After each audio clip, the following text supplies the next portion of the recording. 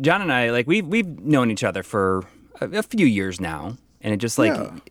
and it's just I always like to talk about how we kind of like met because you live in Germany, Yes, but you're that's originally correct. from Cincinnati, and we had been Yep. talking to you to be on our live stream, and you said because of the time difference, it was really hard to make time for it. But you said for the holidays, I'm going to be in Oh, yeah. in the U.S.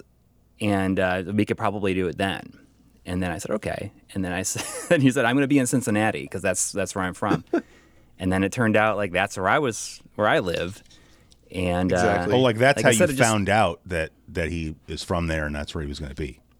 yes. Exactly. I see. So instead of doing a live stream, on just like having him on like Discord or Skype or whatever, he just came over. Exactly. I crashed your place. Mm-hmm. And I was at the old house. That was at the old up house. in the attic with that crazy setup up there. It was Yeah. pretty wild. That Yeah. I had to like carry all the way down. It took like 2 weeks to move out of that house. And there was such a delay though between I had a visit in 2019 into 2020 and then the pandemic hit and I didn't Yeah. return until last summer, which sucked. But Yeah. we are hopefully planning to get over there again. I think this spring perhaps. That's awesome. So sometime in April. So Oh, cool. I do So look forward like to, actually pretty to visiting soon. the Natty once again. The nasty Natty. Yeah. I'm ready. So a topic we've been talking about a lot on the show lately. I'm sure people out there will be thrilled that I'm bringing this up yet again. John, what's your stance on mini discs? Oh, mini discs freaking rule, dude. I love them. I love miniature optical media. Yeah, Like I'm also a big fan of the UMD, which came later. yeah, But the mini discs, I didn't use them that long, but I always found them fascinating. And a friend of mine got me into it back in like 2003, and I had a few of them. And then it was kind of when I lived in Tokyo for a year, 2005. They were actually still pretty popular there, yeah. and I used one for a while until that fall when I bought my first iPod, and I was just like, well, it was kind of over for the mini disc at that point because it was just easier, right? Like for to sure. throw MP3s on a device. But Yeah. the actual there is something really cool about mini discs, and I was amazed at how slim those players could get. Right? Like they were very thin. You get a nice MD player with a inline remote on there, and it's a great looking little thing. Yeah, I still have an old one, so it's quite a bit bigger. But what? Go ahead. Oh, do either of you actually have the hi-fi mini disc players, like the full on component for the audio rack? Well, I have 'Cause those- that's we both do. In fact, Corey there has got he has a combo deck, so it's got amazing. a CD player and a mini disc in one component, which makes it easier, I suppose. And it so has you can optical just in, rip? which is kind of cool. Yeah. Oh man. Okay, Well- that's cool as heck. Yeah, well, that's what I was going to bring up. I got so my player has an optical in on the back, and it also has a second optical in on the front, which is just convenient thing. Oh, that's super But- handy. But I found I was digging through my stuff, and when I first started my YouTube show, like the two things that I had to buy, well, three things. I had to buy a microphone because I didn't have a microphone. I had to buy a mixer to plug the microphone into, and then I had to buy some kind of USB audio interface. And I bought this little Behringer, like it's not even as big as a deck of cards, and just has like a USB cable hanging off of it. And I literally just use that to plug my mixer into my computer because my mixer doesn't have USB. And I haven't used that thing in like years, so it's just in like a box of stuff I don't use. And I went and dug it out the other day, and I didn't realize because I never used it that it has an optical out on it. And so I plugged it into my MacBook, and so now I can go on Tidal and I can stream like high res music over the optical cable to my mini disc player, or to the recorder to make discs. But it's funny because I was reading about, or not reading, but I was watching like some YouTube videos about various ways to get optical out of a computer that doesn't have an optical out. And so you end up watching like these videos that are made by these like kind of audiophile weirdos who it's like, okay, I have like 8 different devices that are like USB to optical, like digital to digital converters. And, you know, I watched this one video where it's like, oh, I got this thing that was only like $100, and then here's this other thing that's on the other end that's like $1,500.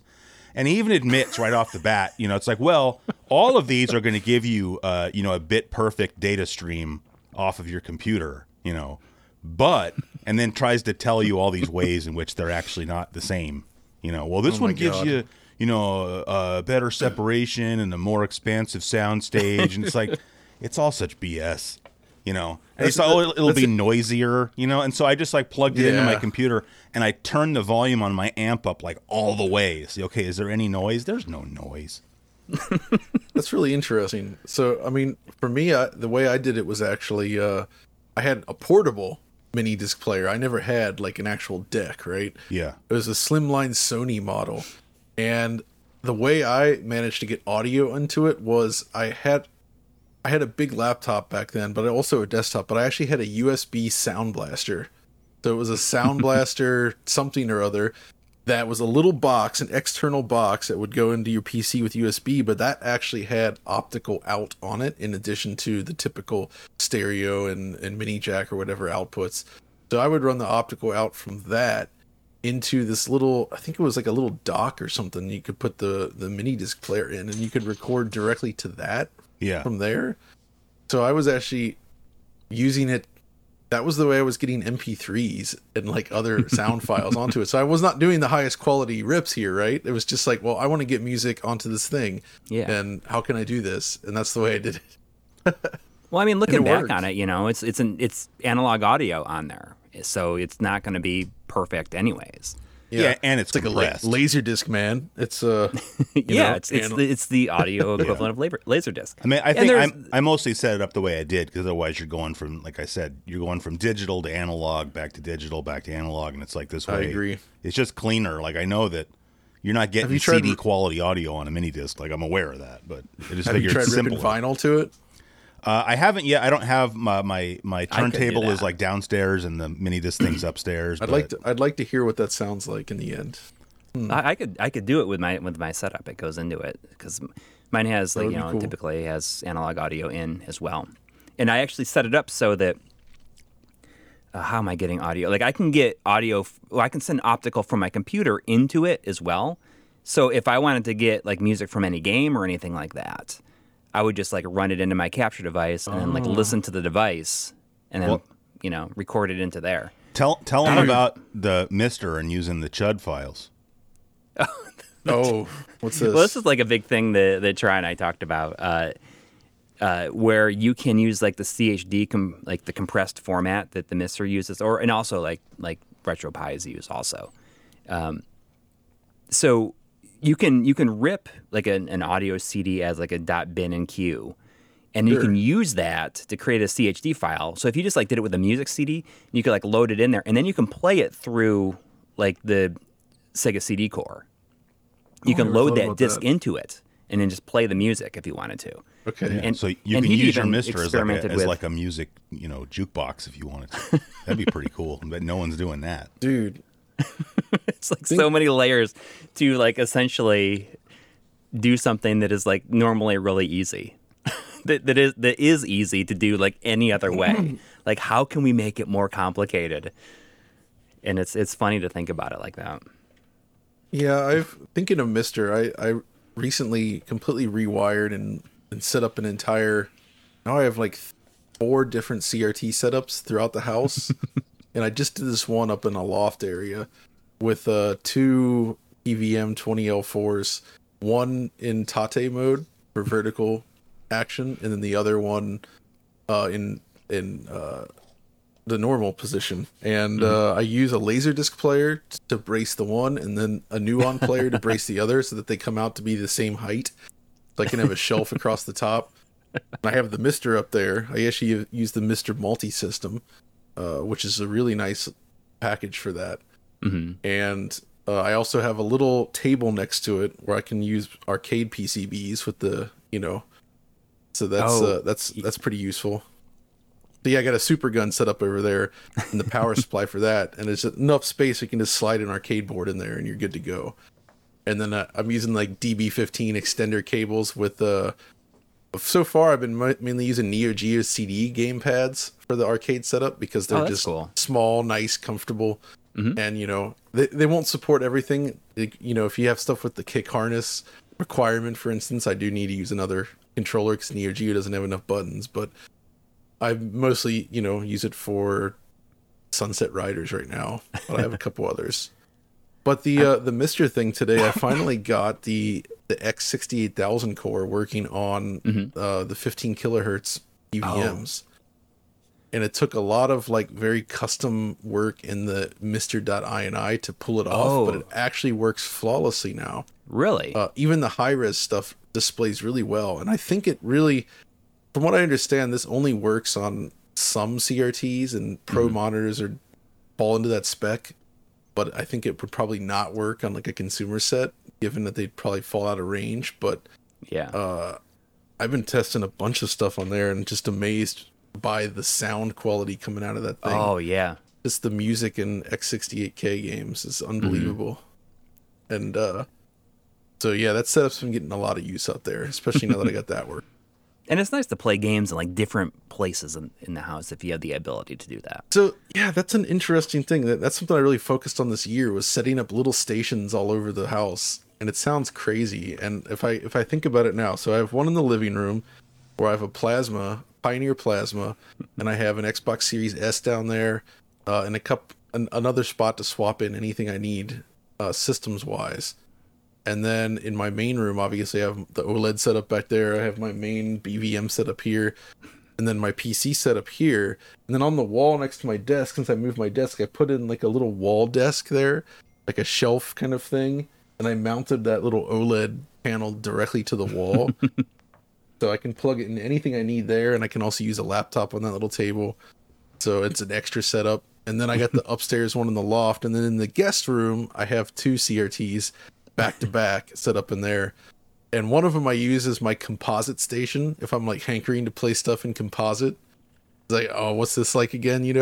Like PC Engine and Famicom and stuff like that, where it's like, it looks different, right? So I use a twin Famicom with AV out, and then just a regular old PC Engine. And it's crazy to have all these setups, but I mean, you guys know. I see what's behind you there. Yeah, I mean, I'm always envious of Chris's arcade setup back there. That's pretty rad. I wish I had room for that. So he has a Mist Arcade in it, and there's like something cool about playing that's so like, awesome. Like console games. Like the thing that made me think about it, like the first time, is like him showing or putting like NHL hockey on there. And it's like the idea of playing NHL hockey on an arcade cab is kind of a neat and fun idea, I think. Thinking of that though, Chris, how do you handle Tate stuff?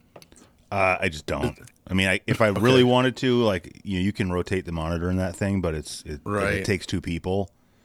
So it's okay. Yeah, I've seen some of those setups have like the rotatable monitor that can be done by one person with like a whole system inside. Taito Egret 2s have like a those system for freaking that, things are cool as heck. That's why they're so expensive, even compared to other cabinets. But yeah, rotating it, I guess, manually like that is not so easy, is it? It's not. I mean, it's not too bad. It's just like the monitor is hanging on like 4 bolts, and so you just have to take the bezel off and lift the monitor and turn it and put it back in. But like if I do that, then I'm limited to only playing like a few games. All right, so how about this then? What if you had 2 arcade cabinets, one vertical, one horizontal, and you split the signal so that your Mister's running on both all the time? I think there's a version of the Mist Arcade coming out that goes to 2. Because that's like basically what I'm doing with my CRT setup upstairs. It's having the 2 monitors side by side, daisy chained together. And if you had 2 arcade cabinets, I mean, that would be like the ultimate kind of setup right there. Yeah. Extreme luxury, though. Yes. I mean, I got very lucky. I got that arcade cabinet for a very good price, and I don't think I'm going to get that kind of deal ever again. But I also I have to make some tough decisions about getting rid of some other stuff if I wanted to slide another arcade cabinet in there. Oh, yeah. No, I understand. I got all my old computers over there. So,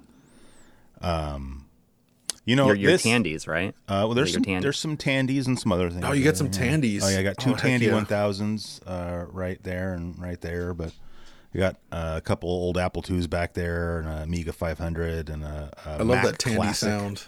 Yeah, dude, Tandies are for playing. I did a video about, well, I've actually done a video about both of those, but basically the gist of it was, I think if you're trying to play PC games from sort of before the VGA era, so like more 80s, not so much 90s, I think Tandy 1000 is like the best computer to use. Yeah, my first PC back in the day was an IBM 8086. So it was an IBM Personal System 2. And it was fine for DOS stuff, but of course it had no actual sound capabilities aside from the PC speaker, which frankly, not great. Just that little thing. I remember seeing a Tandy 1000 at Radio Shack and being like, "Whoa, that sound! That's rad." And you'd always see Tandy sound in the options menus for setting up games. Yep, just to tease right? you. Like it was just always in there, and you're like, Yeah, the Tandy graphics mode. Exactly. The Tandy graphics mode, of course. Yeah. That was good as well. Yeah. The IBM Personal System 2, though, had MCGA, which are you guys familiar with MCGA? No. Multicolor graphics array. It's this weird side thing that IBM developed for some specific, it was an IBM specific thing, and it was essentially like a stripped down version of VGA. So you could do 320 by 200 with 256 colors, and then it had some high res modes as well. But it was not widely supported because it was an IBM specific thing. But as a kid, I knew about EGA, CGA, and VGA. That first PC did not support, it only supported CGA or MCGA, but I didn't know about MCGA until I bought a specific game. And I tried that mode, and the first time I saw 256 colors in that thing, I went nuts. I was just like, are you kidding me? How is this possible? Yeah. I might be misremembering, but I thought it was the case that IBM had contracted with Sierra to make like versions of like King's Quest and whatnot. They for did, those computers to like show off the. I think that was for the PC Junior. Oh possibly. yeah, I think you might be right. And that did not support MCGA. That was a later. MCGA is a really weird thing because it was for their budget PCs, and then the more expensive ones had proper VGA. Yeah. So it was not well supported. I think it came after EGA, but it was not backwards compatible with EGA, which was stupid. Yeah. So PC graphics stuff back then, the wild time. Yeah. Chris since this is your first time on the show, John, you probably don't know this, but you're listening to episode 18 of Here's My Question for You. 18. It's old enough to vote in some places. No longer old enough, however, to buy cigarettes in the state of California. Wait, did they change the cigarette? Yeah, you age? have to be 21 now to buy cigarettes here. In Kentucky you have to be 12. I was going to say 12, yeah. No, not really, but I would. But if it that may was, as well be. I wouldn't have been surprised. No offense to the Kentuckians out there, but it's interesting because they're going through this this smoking ban in northern Kentucky right now, and it's the same thing that I experienced when I was of age of drinking, and that's they enacted the smoking ban when I was I think 21 or 22 in New York State. And everyone's like, oh, it's going to kill the bars and all these places are going to just and it never does. And they're saying that same thing here. Yeah. It never does. Yeah. I mean, we went through the same thing here because I think that happened around the time I was maybe 20 or 21 years old when they banned smoking in bars and restaurants. And they were making the exact same arguments like, oh, they're going to kill all the bars. And we all just started going outside and smoking there instead. What does the smoking ban entail, Corey? Because it's just smoking inside. I thought Cincinnati already had this. So Cincinnati does. I'm talking about so it's just northern Kentucky. Well, just Kentucky, I think in general. Kentucky in general. I didn't actually realize that. I for some reason I just assumed they both had that. Oh no, I mean it's wild. Previously until I guess recently, it was based on whether the place wanted to allow smoking inside. A lot of restaurants don't. But there is definitely some diners and stuff in bowling alleys. You can still smoke inside here. It's interesting you mention that because here in Germany, there is no smoking allowed in most establishments, but it is possible to apply for a specific permit to allow smoking in your facility, which it's pretty rare. But a few weeks ago, some friends and I were looking for a cafe to visit, and we was like, oh, here's one. we went on in, and it was like, oh, it's not too crowded, but instantly you're like getting a face full of smoke. Yeah. And it was intense. Like all the smokers went there. Yeah. And it's one of the few places that I've ever seen here that actually allows indoor smoking. That's It a good is approach, possible. though. To Yeah, for you know, sure. have it be like equivalent, I guess, of a liquor license. Exactly. It's like if you smoke and you want to smoke inside, you find a place like that, and that's where you hang out, right? Like, Yeah. that works. So, I think the only other place or the last place, I guess, that I can think of here where you're allowed to smoke inside was literally at smoke shops. Like if you went to like Yeah. a store where you could buy like cigars and pipe tobacco. And it was funny because there was a mall that I used to go to fairly regularly over here in Sacramento that it was literally right next to EB Games or GameStop, whichever. Right next to it was a smoke shop. And you could smoke in there, but like there was constantly smoke just like wafting out of the front door. oh my gosh. It was probably EB Games at the time. Man, I miss. I can't remember because that mall had both. I think Okay. that was the EB Games, and I think the GameStop was like on the other side of the mall. Yeah. Yeah. I mean, what was Yeah. what was the progression of GameStop buying up everybody? Was GameStop and Babbage's like the same company at first, or was it GameStop and Software, et cetera? I hope I you're feel like asking John because I don't know. I can't remember the exact. I do remember that EB hung on longer before Yeah. they were absorbed by GameStop. But I feel like Babbage's must have. In one mall near my house, there was an EB Games and a Babbage's in the same Okay. mall, and the Babbage's had been there much longer. And then eventually the Babbage's turned to GameStop. But here's the thing: there was also already a GameStop across the street, so there was like two GameStops and an EB Games in the same place. And then once they acquired EB Games, they closed one of them, and then in the mall. So there was one in the mall, and then one across the street outside in a strip mall. And I frequented those quite a bit, I would say. Yeah. But I think EB is the one that lasted the longest after that. But I miss some of those early places. oh There man. was also like Funko Land, I guess, and then Yeah. before that there was Video Game Exchange around us, which is where I picked up some choice Game Boy titles back in the day. It was always good. Funko Land was the first one that we got because I remember they sent out like just I guess to everybody. One day I got in the mail, I got some kind of flyer from Funko Land. Oh, we're opening a store in your town, but it had like a full price list in it. Yes, exactly. We had the same thing at our Funko Land when it opened. It was the big price list. Yeah. And Funko Land single-handedly helped me build my Sega Saturn collection, my US collection anyway. And I have so many complete in-box Saturn games that I got from Funko Land, actually. And they were always dirt cheap. And I think Yeah. I've told this before, but the craziest deals that I got was like, I think it was Albert Odyssey and a couple others, like Working Designs games, where like they just had the disc in the shop, and then I was like, "Oh, you don't have the box?" No, actually, we were just throwing out our Saturn cases because they take up too much space. If you want to go out to the dumpster and take a look, so I did, and I got a ton of like Saturn cases, manuals, and books. So And then got you just complete find the car- copies like the from C- the disc. from the dumpster. So I'm pulling out Working Designs games from a dumpster in the back of a Come on. Funko Land. And yeah, I still got those copies. That's crazy. That's great. That's I mean, what Saturn was worth back then. Nobody cared, but I loved it. like the craziest story that I've ever heard was a friend of mine told me about how he found a Saturn copy of Mega Man 8 in a trash can in New York City. Oh, yep. Just like he was randomly walking down the street and it was just sitting Yes. in the trash, or that's Yes, Yeah. All right. that is what happened. According to him, yeah. yeah. I don't have any stories like that, unfortunately. Nothing to like share. that. No. But were any of you guys a member of the Funko Land Dream Team, the Sega Dreamcast? I pre-ordered mine from that, and they give you like a shirt and a membership card.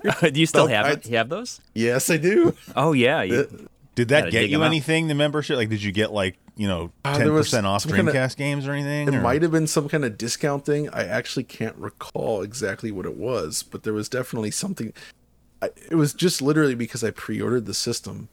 And prior to launch, I used to hang out up at that store playing on the Dreamcast demo kiosks. They had one set up on you remember those Samsung GX TVs with the giant fold-out speakers. Yeah.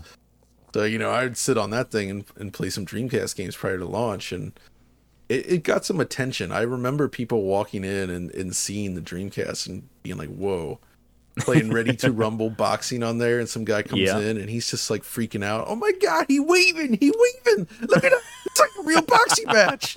He's going nuts. He loved it. Like it made a strong impression on people at the time. But then you'd always have the guy walk in and be like, Dreamcast, it's just going to be discontinued. Like, Sega sucks, man. This PlayStation's going to...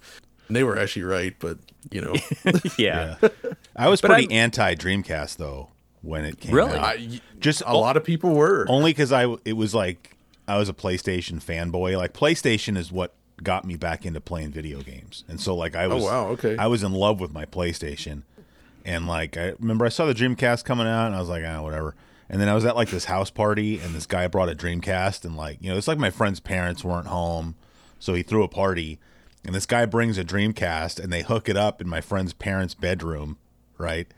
And then like a bunch of people are sitting on their bed playing these games, And I remember going up there, and he had Tony Hawk's Pro Skater, and I had Tony Hawk's Pro Skater for the PlayStation, And so like I went up there and saw how much better it looks on a Dreamcast. And, I guess that made me feel like jealous, but also just kind of like, man, screw that thing with its way better looking graphics. Get out of here. But I did end up buying a Dreamcast later on. That's good. You rectified that. Yes. Yeah. The Dreamcast was weird because I was at the age where that was the first system I could purchase with my own money at launch. Yeah. Same here. And I became sort of like this arbiter of the Dreamcast. And I probably sold at least a half dozen systems to various people that I know, or just show them the games on there, just like that old Sega CD commercial. Yeah. You have seen the games, right? You do that. You show them the games, and you're like, okay, I'm gonna go buy this, and they did. I mean, even even though I was not a sports game fan, I remember seeing NFL 2K for the first time, and it looked like TV, and it may have just been. Like live TV to me. That's a very good game. I know you can't really run in that game, but I mean, it looks good. But I remember just like the commentators and all the crazy stuff they would say. Like I had to pick when I did that Dreamcast launch video. It was hard, trying to figure out what I was gonna show of the commentator saying. Just because it's funny. Yeah, it's great. That game also had the VMU play calling, if you remember. Yes. Which you could see the plays on the screen. Yeah. Because if you were playing against somebody, that way you were just picking the plays on your own controller, and the other guy exactly. Because if you're playing like Madden against somebody, they won't know the exact play you picked, but like there's only so many plays up on the screen. It's like, okay, well, he's in the I formation, and et cetera, et cetera. Exactly. So. That was a pretty big development. That was a fun party trick I used to pull with Virtua Tennis on there. Oh yeah, when you would play Virtua Tennis, you could actually the game was replicated on the VMU as like little stick figures. Yeah, and it was surprisingly well done to the point where I could actually play whole matches just by looking at the VMU. So I would challenge people to a game of Virtua Tennis and win, with my back turned to the screen, just looking at the VMU. Did they not know that? They did know that it was doing it, but they were like, kind of like, really? Like, look at that. It's just like little dots. And I'm like, here, I'll show you. Yeah. show them how it works. But I mean, so you're buying this system as the first one you're buying with your own money. Yeah. And of course you're going to be like, everyone needs to get this because you want it to be a success. Like everyone wants the thing that they're spending their money on to be the one that's going to last, Exactly. And but then you would go and do the same thing with a PS2. Yeah, a year later. I got the PS2 right. For me, just PS2 was I was interested in all consoles. So I didn't really care which one. I was really supporting Dreamcast, but I was also like, well, PS2. Didn't think it was going to live up to the hype, but I was still interested in it. Mm-hmm. And really, all it took was like seeing Tekken and Ridge Racer, like actually playing them for the first time on like a friend's import machine, and just the fluidity of it. I was like, whoa. And I instantly saw things on there that I'd never seen before. Like Ridge Racer having depth of field during the replays, like camera style depth of field in a video game. That didn't exist before that. There was nothing like that ever. There was some weird attempts in like Metal Gear Solid 1, but it was just fake stuff. But like actually seeing like real blur in a game, like I remember that specifically kind of blowing my mind. Like I couldn't believe that was like actually it's a real thing. camera. Yeah, and then there was also stuff like Tekken Tag where they had they simulated specular highlights on the floor. So these geometric modeled floors, and like as the lighting would pass over it, you'd actually see like the glare of the light in the floor that accurately mapped to the light in the scene, which was like, again, this was before pixel shaders and such. So this was like, I'd never seen anything like it. Same with the grass stage, like full blades of grass in a video game. Like people forget, but that just didn't exist before that. And I think Tekken Tag was the first one I ever played that had that kind of representation of grass. I mean, you couldn't even get that on the PC at that point. Like it was just a very new thing. We were all, jonesing for blades of grass in video games ever since Ghouls and Ghosts, right? Oh yeah, the blowing sprite grass. Heck yeah. Yeah, like this isn't arcade perfect because there's no blades of grass in front of Arthur's feet. But I mean, oh my god, up until that point, like I remember seeing Sonic Adventure, which had like a really great looking grass texture. There's something about it that it was really, really detailed versus anything I'd ever seen. And I feel like that's one of the first things that jumped out at me when I first saw a Dreamcast in action. I saw it, with Sonic Adventure, and like, look at the grass. Sonic makes a good first impression. The texture detail was really high compared to anything else, and it just had this really vibrant, detailed look to it. Mm-hmm. But I was bummed out that all the previews prior to me actually playing it were like, oh yeah, it's a smooth 60 frames per second. And then I actually played it, and it's like, wait, this is not 60 frames per second. But, okay, from the bank of useless knowledge, here's this thing about Sonic Adventure. So, in that game, as you finish the story modes, they open up the stages in the time attack mode, right? And here's the thing. If you play the time attack versions of those stages, they all have a slower frame rate. There's severe slowdown in time attack mode that's not present in the regular story mode. So the time attack versions just run a lot worse, and they drop way below 30 frames per second a lot. Why would that happen, I wonder? I don't know. I never understood why it happened. I never saw anybody else talk about it. I'm sure that people that pulled the game apart have, but it's this weird thing that always drove me nuts back in the day, because I just wanted to replay stages, like, it just sounds and they always ran worse. Like, exactly. And for all I know, maybe it was Sonic Adventure had so many iterations, right? Yeah. Like there's the original Japanese release, which is a buggy, broken, horrible mess. And then there was like the special edition for Hollywood Video that was like this half finished version that was based on the Japanese version, but it was in the midst of being localized, but it still had a lot of bugs. Then there was the launch version that had plenty of bugs, but was better than those other versions.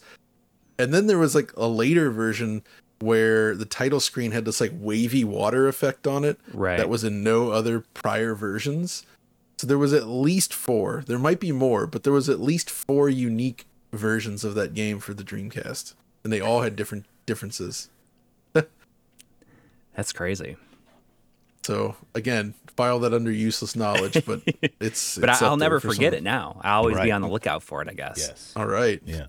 Hey, what are those speakers you got behind you there that are hooked up to? Oh, those? Yeah. Those are KEF R300s, I think. See, I was going to guess KEF, but I wanted stupid, so I didn't. I liked it. Exactly. Yeah, I have all KEF speakers there. Yeah. I also see that you're wearing Sennheiser headphones there. So I can rave about these because I bought these headphones in 2007, and they still are in flawless condition. Like there's not a crack at all on any of the material here. The plastic's in perfect condition. They still sound great, and I use them a lot. Like, and it's surprising to me because electronics like this that are used heavily don't typically last that long, and most of their headphones that I've had over the years, like earbuds and things like that, they just don't hold up that well, right? Like you end up disposable replacing them fairly often, but these things I really have no reason to replace them right now. Yeah. Like sometimes I think, I could get a different pair, but it's like, well, these things are still pretty good. They sound nice and they've held up extremely well. So yeah, build quality on these really impressive. Yeah. I mean, we've already done this topic on the show, but I'm a huge fan of Sennheiser. So like this microphone is Sennheiser. My other microphone is Sennheiser. These in-ear monitors are Sennheiser, and then I've got a pair of like over-the-ear open-back headphones just for listening to music, not for the show, that are also Sennheiser. So they don't sponsor the show, but I think that they should. They make good stuff. Yes. That would be a good thing. Yes. We can wear all Sennheiser stuff. Yeah. On the show if they want. we always joke about like, if these people want to sponsor it, like we're just like all about selling out like that. Not really, but like only like the stuff that we like. Well, yeah, it's just it's frustrating that it's like, why can't the people whose products I love be the ones that want to sponsor my show instead of like the people that do, you know? Like instead of Raid Shadow Legends or whatever it's called, you know, why can't it be, you know, Mogami Cables or something, you know, or Sennheiser? What about Hero Wars? You all seen those sick new Hero Wars commercials? No, I haven't seen that one, but that's good. Yeah, you don't want to. Yeah. Hey, what is now a good time you think for our segment? The only segment we have. All right. Yeah. Ready? Are we ready to roll it? Yeah. Let's you're roll the one it. that's going to be on the hot seat, John. So. All right, let's do it. All right. All right. Here we go. Does he slap? Does he slap? Does he slap? Does he slap? Does he slap? Assuredly, yeah. I love the glass shattering at the end. Yeah, that's like the cherry that's you on like top eating right it, there. right? I guess. Yes. It must be. You're eating it through a window. All right. So since John is our guest today, I have prepared a Does It Slap or Should We Eat It list for him based on my limited knowledge of his interests. So, all right. But I think this is going to be tough. And actually, one of the things in here I'm hoping is going to lead us into the next topic of discussion. Okay. So, John, your three things, and remember, you can only keep one, are manual transmissions, RGB monitors, and the Sega Mega Drive / Sega Genesis. So to be clear, you can keep one. The other two you can never have any contact with again. They don't stop existing in the world, but you just can't use them. Right. Okay. You get to see other people driving around, shifting gears with a big smile on their face. I will explain can't. my thought process then. Please do. So, manual transmissions, yes, I do love them. But they have become increasingly rare at this point, and the rise of electric cars and hybrids have also eliminated them. When I bought my last car in 2020, I searched high and low all over Germany for a manual transmission, and they're so rare. I just could not get it, so I ended up with another automatic after having a manual for the last 8 years prior to that. So I guess I can cross that off the list because it's just not as feasible to get anymore anyway, right? Mm-hmm. Now, RGB monitors. I'm going to say that only refers to the specific type of like RGB connection, and it doesn't eliminate CRTs. Yes, you can have consumer YPB, grade PR, whatever. Yes, you can have consumer grade CRTs, but all the PVMs and BVMs and other VMs you've got in your house got to go. But what if I have like an arcade monitor? That's not, and I find a way to convert component Is it in an video arcade to machine? I Doesn't think if have it's to in be. an arcade machine, it can stay in the arcade machine. All right, well, I'll do that. But I don't want to say Sony PVMs because then you're just going to go get a Panasonic or something. You know what I'm saying? You're going to cheat. So I could live with consumer CRTs, even though I wouldn't want to have to, because frankly, I have to keep the Mega Drive.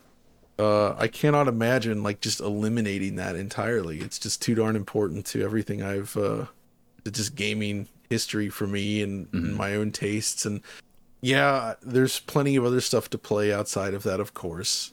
But just the idea of eliminating that entirely would be a horrific thing. So there's no way I could ever just toss that away. I'm going with that one. It slaps. Good. I mean, that would have been my choice too, just for the record. Excellent. Just for the record, I had like multiple like does it slap or should we yeet it for John that I could like many of them I can only think of like two, and I couldn't think Okay. of a third one. Well, if you've got three you want to put together and hit them again, like please feel free. Bring it. Oh, I bring can it take on. stuff from all of them if I wanted to. I guess. You Do can it. do whatever. I mean, you the want. one that I only had three of, that I had three in it was, video game console related, which was I had PC Engine, Vita, or Dreamcast. Like, which one would you keep? But Oh, okay. Wow, to me that's not even close. But I know you're not asking me, so you know what my answer is going to Am be. I answering that one? I mean, if you want to, you can. I could. PC Engine, Vita, or Dreamcast?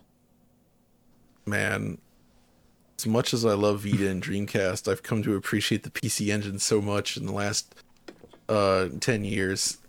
Like, I think it's just too darn good. And Thank you. That's the obvious quite answer. frankly, like, most of the best Dreamcast stuff is available on other platforms.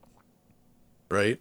So, Yeah. like, I wouldn't Yeah, actually yeah. be missing out on that much Definitely. now. So, and then the Vita, Vita's cool, but it's significantly less cool than either of those machines. Yeah. PC Engine wins. I was so It slaps. disappointed with the Vita, personally. Yeah. And I mean, I love my PSP, and then I got a Vita, and it's like such cool hardware, but there were just never any games on it that I really like. I used it basically to play Hot Shots Golf, and that's it. Oh, I'm that's not a good saying version that's of the Hot only Shots good Golf, game, though. but I'm saying I would go to the store, like, all right, I want to buy a Vita game, and I would look, and there was just nothing that jumped out at me. That Yeah, you had to work to get the good Vita games. I think, like, you just couldn't go to a Yeah. store and get them. Yeah. But I was very happy just playing the golf, because I was traveling a lot for work and I was riding on airplanes all over the place, and I would just sit there and play golf all day. I was pretty happy with that. Like, I never regretted my purchase. I would say that. Yeah, it's a good system. There's great stuff on there, but it never truly came into its own in the same way as I would say the PSP, which is one of the best handhelds ever made. Right. And that's what got me to buy a Vita, is I love the PSP so much. Same, yeah. Yeah. Like, this ain't no PSP2. Yeah, Something else. exactly. Okay, so Corey kind of suggested that I should talk to you about this, and so that's leading into it with my "Does It Slap" thing. So we don't have time to go over this in an exhaustive manner, but Corey told me that you've had a very interesting sort of history in car ownership. That you've had a okay. lot of interesting cars. Because I remember, And- like when we were driving back from had many from North cars. Carolina, you like, oh, I'm gonna go through like all the cars that you've had. Oh yeah, we did that. That was fun. Yeah. So I was just going to maybe, if you can give a condensed version, I was going to just ask if you could pick like three cars. They could be your favorite three or the most interesting three or just three that had cool stories of, something having to do with them and share that. I'll just run through them actually, because All right. it's not that many. I'm not like a car YouTuber, so I don't have like a fleet, right? Like, Yeah. I have a car and then another car after Yeah. that car, right? You're not like Doug DeMuro. No, I am not like that. Yeah. So unfortunately, but so I mean, the first car I ever had that was the one that I owned and drove was a 1987 Chevrolet Celebrity. I don't know if you guys remember the Celebrity, but it is a 4-door sedan from Chevy. It was kind of a shit box, if I may. It was not. It was a car my parents had that I just kind of inherited when I started driving, and the paint was defective, so all the paint had faded off of it. But it was built like a tank. Like, it was in some accidents, but you couldn't tell. Like, the thing just took the hits like it was nothing. But it was so slow. Like, just going up a hill, like I would have to turn off the air conditioning when I went up a hill because otherwise it wouldn't get over 30 miles an hour. That's the top speed there with the AC on. It was pretty bad. I had a car like that too. Yeah. So that was not the best. And then eventually I got rid of it because apparently there was like a hole in the block at some point that had occurred, and it was pretty bad. So we ditched that. The next car I took on was again one from my parents, and it was a I kid you not, it was a Dodge Caravan from 1989, long version. Oh, And the it thing so about- is. The thing about the Caravan though is that it actually came at the right time because that's the car I had during most of college. So college was for me like, hey, what if we did like PC LAN parties or played Halo Networked, which meant, of course, hauling CRTs around. Mm-hmm. And a very long van is very good for hauling lots of CRTs, which I did a lot of. So I also, when I was purchasing CRTs during this era, I was very picky, and like, so was a friend of mine. We would often buy the set, bring it home, be unhappy with some aspect of it, pack it up, take it back, swap it for a different model. And there was one time where I swapped like with 4 different models in the course of like a week. I think they hated me at that point, but the Caravan got me. But the one crazy story about the Caravan is I was driving home one day on the highway, and one of the middle windows just like popped, shattered. I don't know what triggered it, but the whole window just blew out, and I'm surprised I didn't have an accident because it was kind of terrifying. Like As you you thought can someone was imagine. shooting at you. Yeah, I was gonna Yeah, say that's what that it could have felt been like. like a stray bullet or something for all you know. It kind of felt that way. Yeah, it was Yeah. nuts. So there was that. God, and the next car was followed. It was another Chevrolet. Good Lord. It was what's the name of it? The Chevy, what's the little hatchback they had for a while? I'm blanking on the name for some reason. I don't know. I'm not like a big. It started in the 80s and it went up through the early 2000s. It was man, I can't believe I forgot the name of it. But it was a little 2-door hatchbacky looking thing that was kind of not super powerful, but it got the job done, and I installed a stereo in it, which was awesome at the time, with one of those face plates. Remember the removable face plates? Oh yeah. Oh yeah, yeah. With all the LED lights on there. So there was that, and it was a bright yellow one. Actually, I got the name. Cavalier, the Chevy Cavalier. Oh, I didn't remember that being a hatchback. It's Maybe they had a hatchback well, version or the something. 2-door coupe version was it. The whole trunk window thing. Did it or did it not? Or maybe I'm thinking wrong. Maybe it's not a hatch. It looked like it would be, but it may not have been. I could also been a be while. wrong. So But yeah, no, I think you might be right. I think it was just a normal trunk, but it looked very hatchback-like. But it was all right.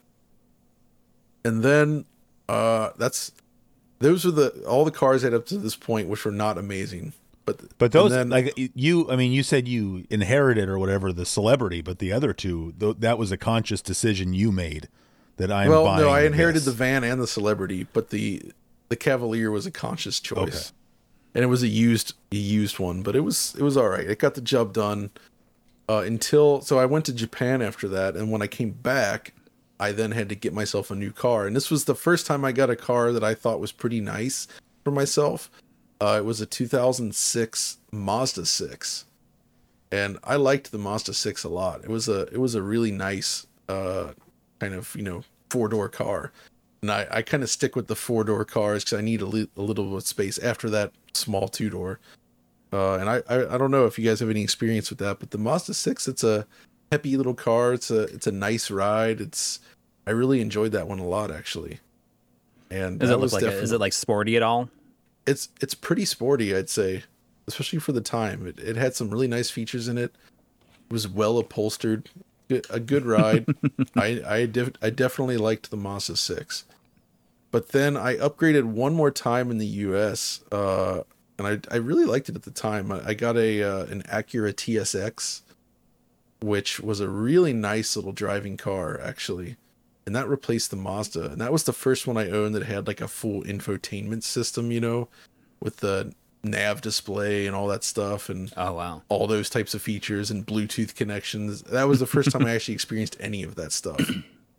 And that was cool, I thought, at the time, right? And I would say that ended up being one of my favorite cars because it wasn't the fastest, but it had it felt good to drive. The engine was like, the engine in the TSX is comparable to like what's in like a Civic Si, right? So it's got a little bit of pep, but not like, it's it's not a super powerful car, but it was good. It was good. And I kept that until I moved to Europe. And then coming to Europe, it's like, all right, well, if I'm moving here, I need to get European cars, right? So That's what I would do. The first one I got then was a BMW 528, which was that was a big step up from everything I'd driven before. And of course, I got it with the manual transmission. And that's when I fell in love with manual transmissions. Okay, so you didn't have manual transmission before that? No, before that, actually, my wife did. Oh, okay. So I guess technically I had more cars. Like she had a Ford Focus with a manual transmission and then got a Volkswagen Jetta wagon, which is really just a Golf estate over here with the manual transmission. And the turbo diesel Golf with a manual transmission is actually real fun. Those are nice to drive. So that was the car that sold me on manual transmission. And then when I came to Europe, it was the BMW I got with the manual transmission. And I drove the heck out of that from up until 2020. And I put a lot of miles on it. And then I was like, all right, this is getting pretty high mileage. And, you know, once you cross a certain mileage on those big BMWs, the service costs can start to get high, right? Yeah. So I'm like, I don't want to get in. They're like, yeah, you're coming up on that one on the big service, and I'm like, I don't really want to come up on the big service. Yeah, I'd So I put was that like, money towards something else. It's time to switch, and so the one I currently have, which is definitely among my favorite, is I got a BMW 430i. So I went down a range, but the 430 is essentially like, it's like a longer, coupier version of the 3 Series. So it's the Grand Coupe, as they call it. And it does actually have a true, proper hatchback on it, which is very useful. And that thing is very low to the ground. It's quite sporty to drive. And yeah, I wanted to get one with a manual transmission so bad, but they are so hard to find here. I literally only found 3 or 4 that were actually available to purchase with a manual transmission. And they were all like low spec versions. I wanted the bigger engine and like specific like leather colors and all that kind of stuff. And they just didn't have them with the manual transmission. And I was so bummed out by that. But in the end, I got used to the automatic again and I've accepted my fate. And, it's been a really fun, reliable. I would say, honestly, these cars have been very reliable for me. I don't know if it's the difference between American. You always hear like, oh, it's German cars are unreliable and expensive, but these have been the most reliable cars I've ever owned, to be honest. Like, I just don't really have problems with them. Just do the regular service when it's time, and then they just go. And I think that's part of the fast and problem, fun though, is and- I think a lot of people don't do the regular service that they're supposed to do. Like they think that you don't need to. You know, like in the I think manual, it'll okay, this many miles you do this, that many miles you do that, and you have to go do it. Right. And people just don't. The people wait until there's a symptom of a problem, and then go get it fixed, and then get sticker shock when it's something that might not have even broken in the first place if you had done your regular That's service. the thing, right? And in the current one, even it's all tracked in the head unit, like in the iDrive system. And it's also tracked like enough where like the dealer knows now, which I thought was at first a little bit weird, but it's like fine. Where it's like I was coming up on one of my services and I got a phone call from the BMW dealer and like, oh, you want to schedule your next service? We see that you're coming up on it. I was like, oh, that's weird, but okay, why not? Yeah. So it is convenient. So I was able to just go in there and do that, and it's great. So yeah, I think it feels like as long as you're cautious with service and taking good care of it, it seems to be really solid. One other weird thing about living over here though is in Germany you need to have winter tires. So I have 2 sets of wheels for the car. Oh, you got to change them out? Like, I change them out, and the thing is like my summer tires I freaking love. I got big 19-inch rims on there that are like real nice. I love the way they look.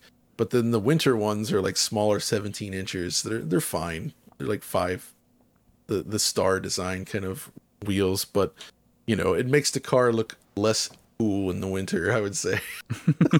If I could put it that way. It's like, oh, I'm in winter mode here. yeah. But I mean, I mean, isn't yeah, that you something you got have that. to do here too if you live in a cold climate? You don't Yeah, we have have to do that in Or Buffalo, are you we had saying to. in Germany it's like the law? It's the law. Oh, you can get pulled over if you're like cruising around in Well, summertime. okay, so you don't really get pulled over in Germany. That's another thing. Like cops Oh, don't alright. just sit. They sit there and sometimes with their cameras, Yeah. and they will like snap speeds, and then if you were speeding, you get a ticket in the mail. Yeah, But tickets are cheap. They're like 10 euros, yeah. like 10 Oh, wow. bucks for a speeding ticket. It's nothing. You don't really get pulled over. But if you had an accident and you were not using the correct tires, Oh, going to cost you big time. Insurance won't cover anything. Wow. as That's really we've seen. intense. So like you need to pay attention to this and get the correct tires in your car. Yeah. I think all seasons are possible, but I've been using just winter and summer tires, and it is interesting the driving distance difference between them. The summer tires definitely feel noticeably different.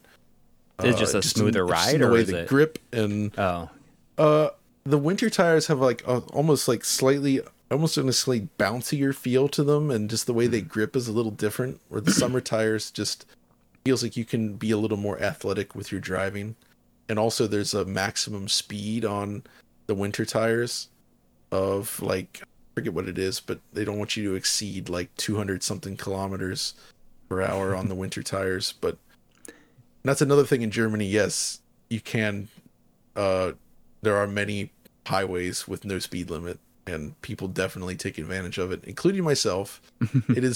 It can be exhilarating, but you really have to really be serious about driving when you're going over like 200 kilometers an hour or something, right? Like it's at that point that you make a mistake and it's over. So yeah. no messing around. John, didn't you get to go and like drive some like sports car around some track or something? Yeah, I like got to drive a Lamborghini Huracan up in the French mountains down in the Alsace region, and holy moly, that was that was it was like insane. was it like a birthday thing? Yeah. My wife took me down there. It's like, oh wow, I get to drive this. So we went cruising around in a Lambo. And again, since I'm no car YouTuber, I'm not Doug DeMuro. I don't exactly have access to this stuff normally. So that was my first time driving something like that, and like just the experience and the way you drive is so different because of the downforce. Like when you're taking turns in that, you actually can just accelerate into the curve and just like take it almost like a car on like one of those little magnetic tracks, right? Oh, there's there's like no body roll, or like so little, you just kind of like zoop right around the corner. It feels so weird coming from any You probably other. feel invincible.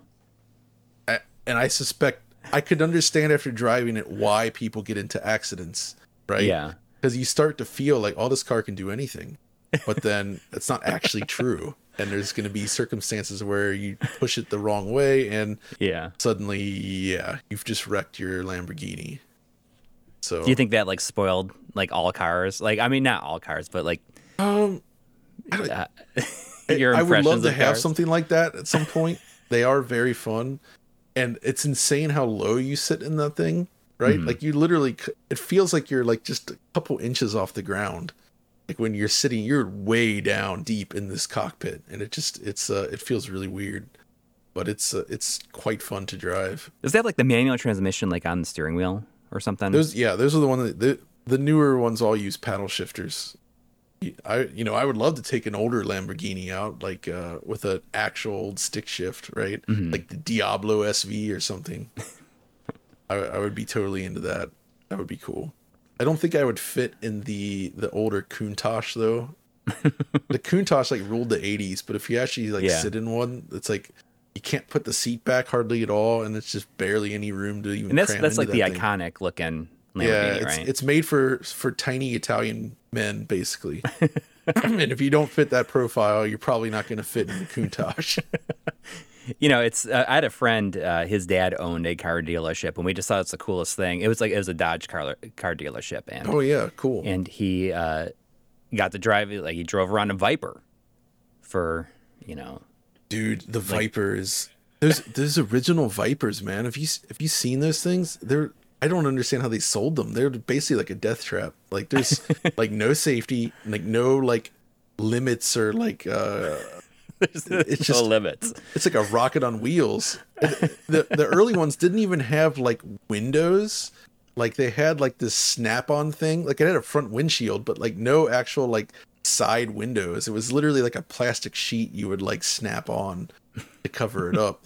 And it didn't even have like door handles on the outside. You actually just had to reach inside and open it.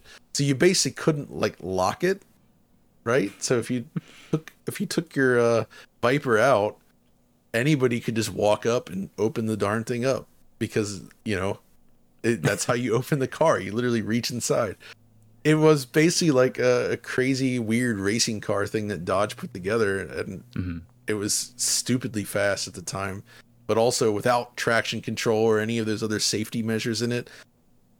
As I understand, there was a lot of accidents with those cars early on because they're just, it's not exactly meant for the type of people that might buy them, I would say. Other than the ones that are real serious about driving. Yeah. I mean, we just thought it was the coolest thing, like that he had this. But I mean, obviously, this was like early to mid '90s. I feel like, wow. Well, my real experience of like finding out what a Viper was thanks to the Need for Speed. Oh That's where I first saw saw one. I guess. What Just about like Viper Racing from Sierra? They put out a dedicated racing game on the PC that was just Vipers. I didn't know Really? about that. It was actually pretty good. No joke. But yeah. Do you have like It was a one crazy- like all-time favorite like racing video game? Oh, racing video game. If I look in my heart, it's a weird one to go with, but it's Ridge Racer 5. That's the one. I think it's my favorite ever. like even more than Daytona. Yeah. Daytona 2. I would put Daytona 1 because of what it meant. Daytona 1 would be like number 2, and then Outrun 2 would be number 3. Outruns up But there. It might be my. there's this joy to Ridge Racer 5 that's like never been matched anywhere else for me. Like it just has the right amount of technical quality in terms of the driving mechanics, right? Like later Ridge Racer games were way simplified, and the ones before that were a little twitchy and not that refined. But Ridge Racer 5 is like tuned to perfection. It is so good, the handling and the course design and just the atmosphere. It has that, like, I like to describe it as that year 2000 aesthetic where there's just some like the skies and the color usage and like the vibe of the internet and like cyber things like rising up. Yeah. Like early 2000s games totally had this vibe going on that I find so darn just appealing and awesome. You really see it in a game like Tekken 4. You know what I mean? Yeah. Where like most of the fights take place at like dusk. You know, the sun is setting. You're starting to see the stars in the sky. There's lots of glass and metal. Feels very future and polished, and like this is the future that's coming. And Ridge Racer 5 definitely has a lot of that going on, and it's an aesthetic that it's very different from Sega Blue Skies. Yeah. But it's way before we got into the whole like brown realism, grim dark tones. type stuff. Right. It's still It's felt very interesting. special. Just like the time in which that was developed, because I've been digitizing like all these like old VHS tapes, and I found that one that was like 6.5 hours of just like MTV from like 1999. Whoa. And it's such an interesting thing because it's like this look at the world like where 9/11 hadn't happened yet. Yep. Because like, you know, my wife and I watched the movie Go. Have you ever seen Go? I've seen Go, yeah. I saw it in the theaters even. Oh, really? Yeah. Chris, have you seen Go? Danbury. No, I have not. Sorry. You should check it out. But it's like that came out in 1999, and Yep. it's just like this. Like 1999 might be like this snapshot of like, you know, just like almost like a world of, I don't know, like at least in our like middle class like white guy lives in North America, I guess. Like it seemed like this, you know, it was like a like a world where, like there's so much potential and Things are going to be possibility. all right. Things are going to Yeah. be cyber. Yeah, It's gonna be great. exactly. Like no matter like things are going to be okay. And it's just like it's The interesting Matrix to was look at. right about that, by the way. The whole thing is the machines created a world based on 1999, right? Yeah. Like, Yeah. they were right. Where 9/11 hadn't happened yet. It's just an interesting, just like thought, I guess. Like I'm with you. where, 1999, man. So much good stuff then. but all that stuff. I mean, those games you're talking about, like, are all in development then, and like you Absolutely. see a lot of the, watching like the commercials and everything. Like they're all pretty obnoxious. But one thing I was I was kind of shocked by, and this is something that was like off a tape that I recorded yesterday from, I think it was 1995, and I feel like they had to have gotten in trouble for it, because I'm like looking at it, it's like this is definitely illegal, where this company was selling like perfume and fragrances that were just like cheap versions of expensive ones, and it's like straight up called Designer Imposters. What? Like that's the name of Okay. the company. Like making them is called Designer Imposters. I have no idea if they're still around. I doubt it. Like could that that just even seems like such a So like instead of obsession, it was like some word that rhymed with obsession. You're saying? yes, and it's like it says all of the same like great smell of something at a fraction of the price. Wait, so is this pretty much like the perfume equivalent of Kaiko Labs or whatever? Yeah, or Sounds just like like it. any kind of like, anything that's like a knockoff of. It's like Total knockoff. the fragrance version of like, Mr. Pibb. Is Mr. Pibb yeah. is like, or Doctor? Yeah, it's like Mr. Pibb is like Coke's version of Dr. Pepper, right? Because isn't Dr. Okay, Pepper a Pepsi but thing? there was it's like I guess in Western New York we had like Food Club versions of stuff. Here it's like just like the Kroger brand is like the knockoffs of like When the I think more of expensive- knockoffs, I think of those backpacks with like Black Sonic on it. It just says like Obama on it. You're just like, Oh, just like- what is this? like just random. It's just like random things jammed together and thrown on a backpack, and you're like, okay, like this doesn't make any sense. I think you can go to like Walmart and they have like Dr. Soda or something like that. It's some Yeah, real, no, real it's stupid. What they have here is Dr. Thunder. Oh yeah, that's it. Dr. Thunder. Dr. Thunder. Now we're talking. That sounds like a 80s WWF wrestler. It does. Yeah. It instantly channels that, doesn't Oh it? man, did you see what George the Animal Steel did to Dr. Thunder last night? Dr. Thunder. Like it's not only are you named Thunder, but you're also a doctor. Did you know that Exactly. George the Animal Steel was like a history teacher or something? Like if you look it up, like he was a teacher, that was his day job, and then he would go on TV and like be George the Animal Steel and eat the Did like turnbuckles his students and whatnot. not know? Or they probably all know. I mean, they must have probably thought it was the known. I coolest. mean, how can you not? Well, that's the same with like Britt Baker in AEW, right? Like she's a dentist, I think, for real, What? and also That's plays awesome. a dentist in the ring. Wow. So it's like it's like a weird thing, right? Where it's like, okay, there's this day job and then there's this other job. Yeah. Yeah. Yeah. Hey, speaking of I don't watch wrestling anymore, but I liked it when I was a kid. And my friend just told me, and this also gives me an excuse to drag Corey's favorite new phrase out. If you hop on the cock, you can watch. They have all of the every WrestleMania ever streaming. If you hop Wait, what? on the Really? yeah. I'm Peacock. It's Peacock. Corey's Yeah. trying to make it happen where if you say you're gonna watch anything on Peacock, you say you're gonna hop on the cock. Up on the cock. Yeah. Oh my god. But I mean, It has got to be CAWK. yes, because we don't want to be filthy.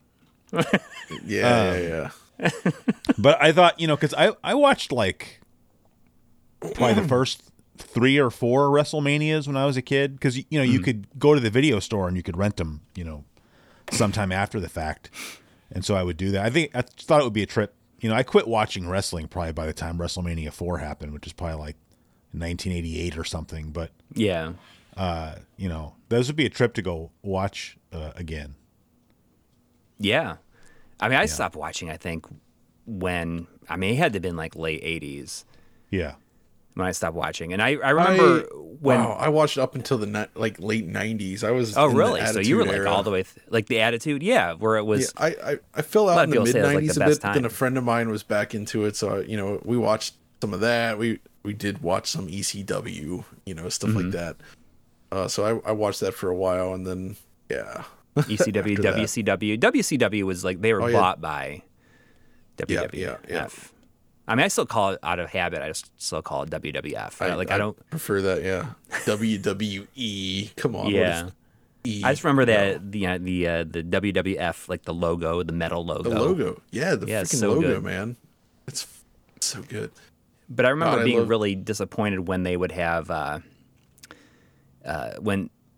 well, I mean, not disappointed, but they're like when SNL was on, sometimes they wouldn't have SNL on. They would show wrestling instead. It was Yeah, like, yeah. Saturday Night Main Event or something like that. Yeah, I believe that's what it was called. Yeah. God, And on one of those. Oh, Go ahead. No, you got it. Oh, I was just thinking, like, there's so many wrestling games in existence, and I typically don't get into them because they're more technical and execution based. But I freaking love WWF WrestleMania, the arcade game from Midway. Right? That's basically like that is the NBA Jam of wrestling games. Oh, And it has that same 100%. kind of pick up Yeah, and it's like play. the same it's people, right? complete insanity. It's so fast paced. It has Doink the Clown I in love it. playing that game. Does have Doink the Clown, and I think like there's so many, like each character has different stuff come out of them when you hit them. You Yeah. know, like at points, and it's just like it's so weird, but it's so Isn't there great. like doesn't it have like like crazy endings too? Like isn't there one? It's like I think so, yeah. like somebody I don't remember who it was. Like travels the world like and like brings world peace. Dude, that was I such can't remember who it was though. That'd be nice. That game rules. Also, I mean, Capcom's Muscle Bomber games are good. Like Saturday Night Saturday Masters, Night I think. Slam Masters, Yeah. But I love the Japanese title Muscle Bomber, the body explosion. Like that. That's a freaking amazing title. That sounds like Yeah. something that happens to you after you eat Taco Bell. Body explosion. I mean, There is that's just that's true. what is the like the Japanese names for everything is like always like is better. Like isn't the Fast and Furious movies called like Wild Speed or something like that? Yeah, something like that. I think so. Wild Speed. And Wild Speed. like what was the Double Dribble game called? Like the Genesis one. Oh yeah. It has like a really really good name. Am I allowed to look at physical things on the shelf? Well, I you can think look at that's phys- you okay. can- It's just about not taking your phone out and stuff like that. There's no, Yeah. no screen, but I What double dribble on the Hyper Dunk. Genesis? Hyper Dunk. Dunk. Oh, I like that. That's what it is. That's such a good name. Hyper Dunk. I mean, that could be a Oh, whole man. video. Like games, they have better names than Japan. I mean, that's pretty common, I think. That Especially sounds back like a then, Game but Sack episode, you know? Yeah, It sounds extremely Game Sack. That's yeah. we should Today we're suggest talking that. about games that have better names in Japan. Yeah. Like show I mean- close up of box, slam the cartridge in the slot. Let's go. Yeah, It's Hyper Dunk. What Hyper just Dunk. The body his explosion. show is like interesting because basically it's like I want to take 10 games and talk about them, and you just have to find Theme. something you can use to tie them together. It really Yeah. doesn't matter It's- what. So it could be fantastic. something. It could be something as silly as games that have better names in Japan because ultimately Yeah. it doesn't matter what the topic is. You know, Exactly. I think you maybe I'll watch Game suggest that Sack to because him. it's Game Sack. You know, Yeah, it's just like pulling random games out. I Yeah. mean, I think that's we should suggest that to him. Like I think that he'd be be Yeah. like, okay. Yeah. His like I mean, we gotta have Joe on here. Like, and we've already talked about having him on, but like he has like the craziest work ethic. Like he's a workaholic. You know, he was like messing around with something. I think I told John about this, where he was like messing around with like pulling these sound files from Genesis games, like these ones, those ones, and he's like spending like an entire evening. I said, you just spent like an entire evening, figuring this out. He's like, oh, good thing I have 5 episodes in the can, just like ready to go. I can't even imagine. Can you imagine that? Yeah. The only time that happens is like with the Patreon setup we have now for the DF Retro videos, when I make those really long episodes, they come out first for the patrons as the full thing, and then I can split it into multiple pieces for public release. Yeah. And then that ends up lasting for a while. Like the PS3 1080p Dream, that lasted all of July last year, you know, since I split it up into 4 parts. I've never ever had an episode in the can ever. Like I make can, them it's and then I release them. I've never had like, oh yeah, I have this one to release later. That would be amazing to like have that situation. That's tough to do. It depends on what you cover, though. I mean, for retro, it's maybe a little more feasible. Yeah. Because it's stuff that's already exists. If you're covering new stuff, though, it's like it's impossible. Yeah, because you need to get it. I mean, you need to get it out as fast as you can, for one. Yeah, exactly. One thing I've always been curious about, John, because like you release like several, like at least one video a week, you know, on Digital Foundry, and like what you've always struck me as like somebody who's very good at like time management. Yeah, I mean, that's one of my skills, I think. Yeah, so like how do you excel at that? Like what are some of your time management skills? Like just I don't know, tips. So it weirdly, I think it stems from anxiety more than anything initially. Like that's where it was born from, because I didn't like missing things or being late on stuff. I bet you don't like naps either. Yeah. I always hated naps because I always felt like I was missing something. Yeah, exactly. I don't like naps. I don't really do that. So that's kind of the main thing, is it's like, all right, but what ended up happening, especially with this type of work I do now, is I've just developed a pretty good understanding of exactly how long it will take to reach the finish line. Like it's almost like a sixth sense where I can just feel like, all right, if I just work on this, I know I can get this done by this date, right? And I try to think about all the potential bottlenecks as early as possible and tackle them, or at least schedule them, like understand like, all right, well, for this thing, I could get stuck on this could take X amount of time. So to keep myself from being over pressured, I just like, okay, this will probably take at least a couple days, you know, or this will slow me down X number of hours. And I also view that for like things like if I'm doing a video and it's like, oh man, I want to get this cool shot, or I want to do this one thing, I can think like, all right, if I actually want to do that and I get all the equipment out and get everything set up, it will take at least 2 or 3 hours, right? And that's a chunk of my day that I have available, and I have X number of days until it needs to release. Can I afford to spend that 3 hours doing this thing? And if I think like, no, and that just means I'll be working too many late nights, then I say, well, I guess I don't really need to do it.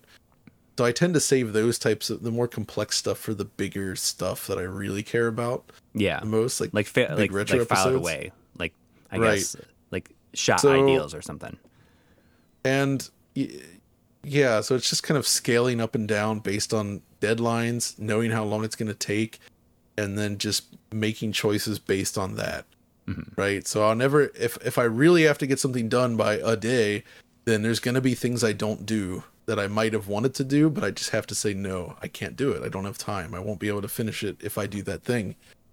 And that's kind of really the secret to it, just knowing that, really. And you got to realize, you know, when you're turning something around, like nobody's going to know that you didn't do something. Yeah.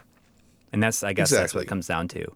And so, you know, sometimes I spend time on fun things like that stupid introduction I did for GoldenEye video, where I did spend probably an extra hour or so just working on that because I thought it was fun. Yeah. Right. And it's pleasing to do that sometimes, but you can't. But people enjoyed that. But if I hadn't done it because of time constraints, nobody would have cared. They wouldn't have known. Right. And that's perfectly fine. So it's really just I scale up and do more interesting things for certain projects and, you know, keep it in check based on, you know, the timings for the normal stuff. And it usually works okay. Those retro episodes, though, when I really get into them, they can get pretty rough at the end in terms of just getting it done. Yeah. You know? Oh, so, yeah. I mean, it's like that. You see that finish line and you know that you need to, like, you're going to have to spend, you know, a long day or long weekend doing it because actually the biggest problem, especially when getting into the episodes like I mentioned that PS3 1080p video, that was like 3.5 hours long, and and as you guys would know, when the episode gets over a certain length, it becomes really hard to keep it all in your head. Because like one of the things I do a lot is I keep rewatching parts of the video, especially the beginning. And every time I do it, I end up polishing it up a little bit more and adding stuff to it. And I do more of that when I have more time. But for those retro episodes, you know, I care a lot about them. But once they get to be hours long, it becomes really tough to do that, right? Like you think, well, I'm just going to watch this chunk and try to polish it up. That could literally cost you 2 or 3 hours of time just rewatching it and doing stuff to it, right? Which is not feasible. So it's and nobody's gonna know. Nobody knows. Nobody would know that you like tidied it up a little bit, or you like I think that's something that I've struggled with more is that I got to a point where I started like recording my voiceover directly to the timeline, and I said, "Oh, I can tweak this. I can go back and re-record this bit and change the way that I say something." Which is it's nice if I want to like change, you know, a lot, but sometimes I'm like, "Oh, I don't really like how I say this. I'm going to change it." And then it just becomes, you know, you spend an entire day doing nothing of any significance. That's important. So that's another thing I've always done that seems to be different from what a lot of people do, from what I can tell anyway, is I always script and film and record in chunks. Yeah. Where it's like, all right, I've written the first 5 minutes of this video. Let me go ahead and film myself doing the whole thing, and I'm going to edit up that first 5 minutes and make it really good. That's what but I do. I have nothing else beyond that. And then it's like, all right. I do the exact same thing. Oh yeah. I can't. I'm not going to write. I'm not going to write and record an entire good. See, that's once. What a lot of people I've talked to are like, wow, that's what you do?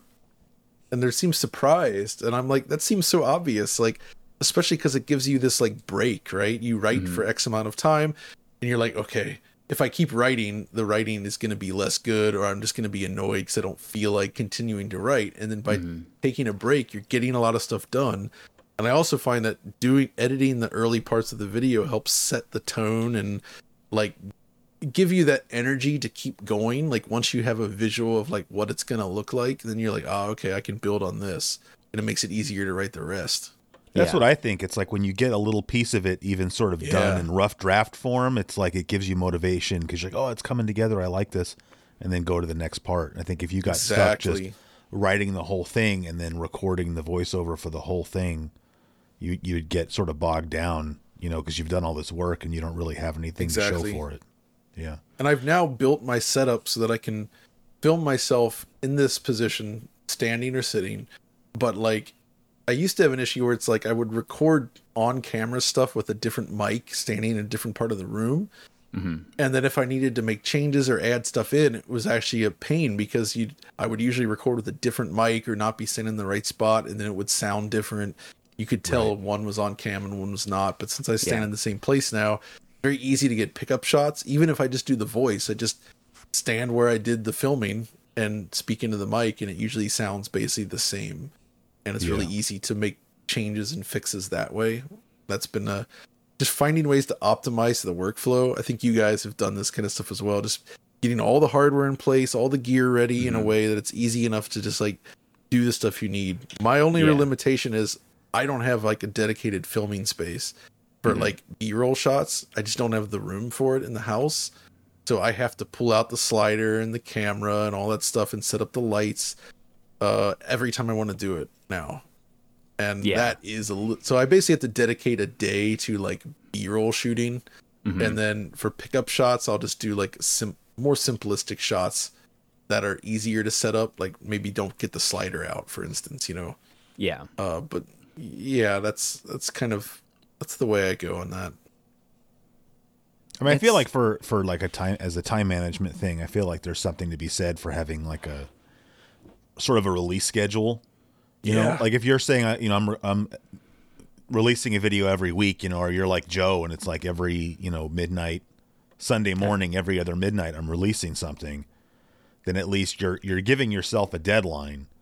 Yeah. And I mean, I know I don't do that at all. I just release videos whenever. And I think that makes it really easy to procrastinate because like it doesn't really matter. But I think it's also hard because like, you know, I don't do this as a job, really. Yeah, And so I exactly. can't- That's a big difference. Yeah, but so I'm saying I can't go tell anybody, oh yeah, I can't do this thing you want me to do because I have to work on this video. Because it's like, well, no, you don't. You don't actually have to do that at all. Exactly. It's like, well, true. So Yeah, I think in your kind of case that makes perfect sense, right? It's not your main job, and you don't have a release schedule.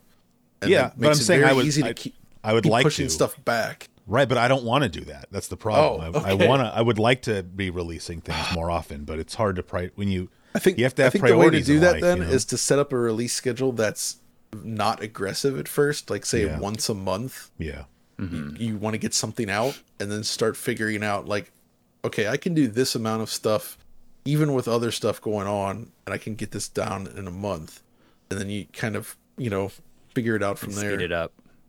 and start to speed it up, find Yeah. a good format for it. Because when you don't have a time limit, it's very easy to just like go crazy with stuff and like keep adding things or delaying things. Say, oh, I don't want to do that part. I'll get to it sometime, and then you never want to get to it, and then it's another month later, and you're just like, That's something I struggle with a lot. Is when there's certain things that I don't want to record this specific game, or I don't want to like get this thing out to shoot it.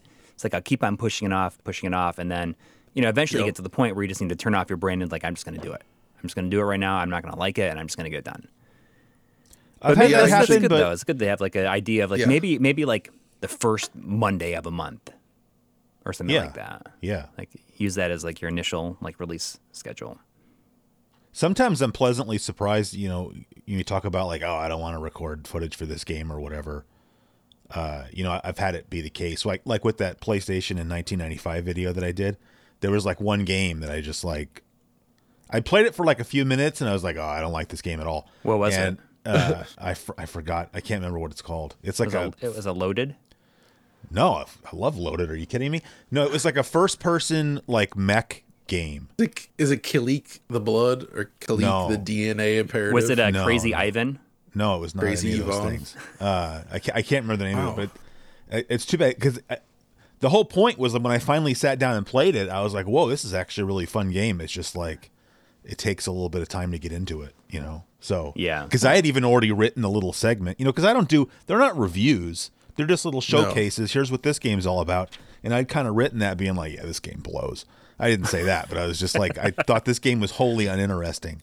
But because I waited until the end so that I had nothing else to even do, I'm like, well, I can kind of focus on this game a little bit. And I was completely wrong about the game. So you can go back and rewrite it. So Yeah, I that's had actually- to, yeah. It's interesting talk. So I think for our videos, all of us, we always film and record footage for that video, right? Yeah. Sometimes reuse B-roll or whatever, but I've noticed that some YouTube channels that do retro stuff, I won't name them, but they rely almost exclusively on clips from other channels. Yes. And they put the, here's the source at the bottom. But the problem that creates is that it means that all the footage winds up looking really uneven, Yeah. Yeah. right? And you have all different video qualities throughout the video, different aspect ratios. Sometimes the frame rate's different. Sometimes it's not recorded at the right frame rate. Sometimes All it's this stuff, filtered, and- sometimes it's not. Right. Sometimes it's filtered, sometimes it's not. And you just end up with this crazy inconsistency and just lack of authenticity. And then for some reason, like, I understand why people would do that. Not everybody has all the stuff set up, but it just, I don't know. That's something that always irked me a little bit because it kind of Well, it irks me a lot, actually. Yeah. It's not. Yeah. There's nothing a little bit about it. It's Well, not you- the main. It's not the main reason, but it's one of the reasons I use those overlays. Is like it makes it really difficult to lift my game. I Yeah. mean, that's not why. So I shouldn't even say it's one of the reasons. It's a nice side effect of me using those overlays. yeah. Is if somebody steals my footage, it's going to be super obvious, and it's Yeah. going to make their video look weird because you're going to Yeah. have some footage with this overlay and others that don't. I also I'm not just too think worried, it looks better worried with the about that overlay, so. myself because with the way I edit the videos, it's changing clips enough where I feel like it's tough to just lift raw footage from it. It'd That take would more be- time to find Right. like things that you want to show specifically, like in other But then people's there's like footage. the frame rate graph stuff, and it's like, Yep. you know what? If somebody wants to grab clips of the frame rate stuff, And I've had people ask me like, "Hey, can I use some clips of this stuff?" And I'm like, "Yeah, no problem. I don't care that You know much." what you should do is just befriend a guy who has like a gigantic NAS in his house that you can FTP to, who just has lots of gameplay footage on it. Yeah, that's what I did. That is the way. Yeah, Gigantic NAS is the future. yeah.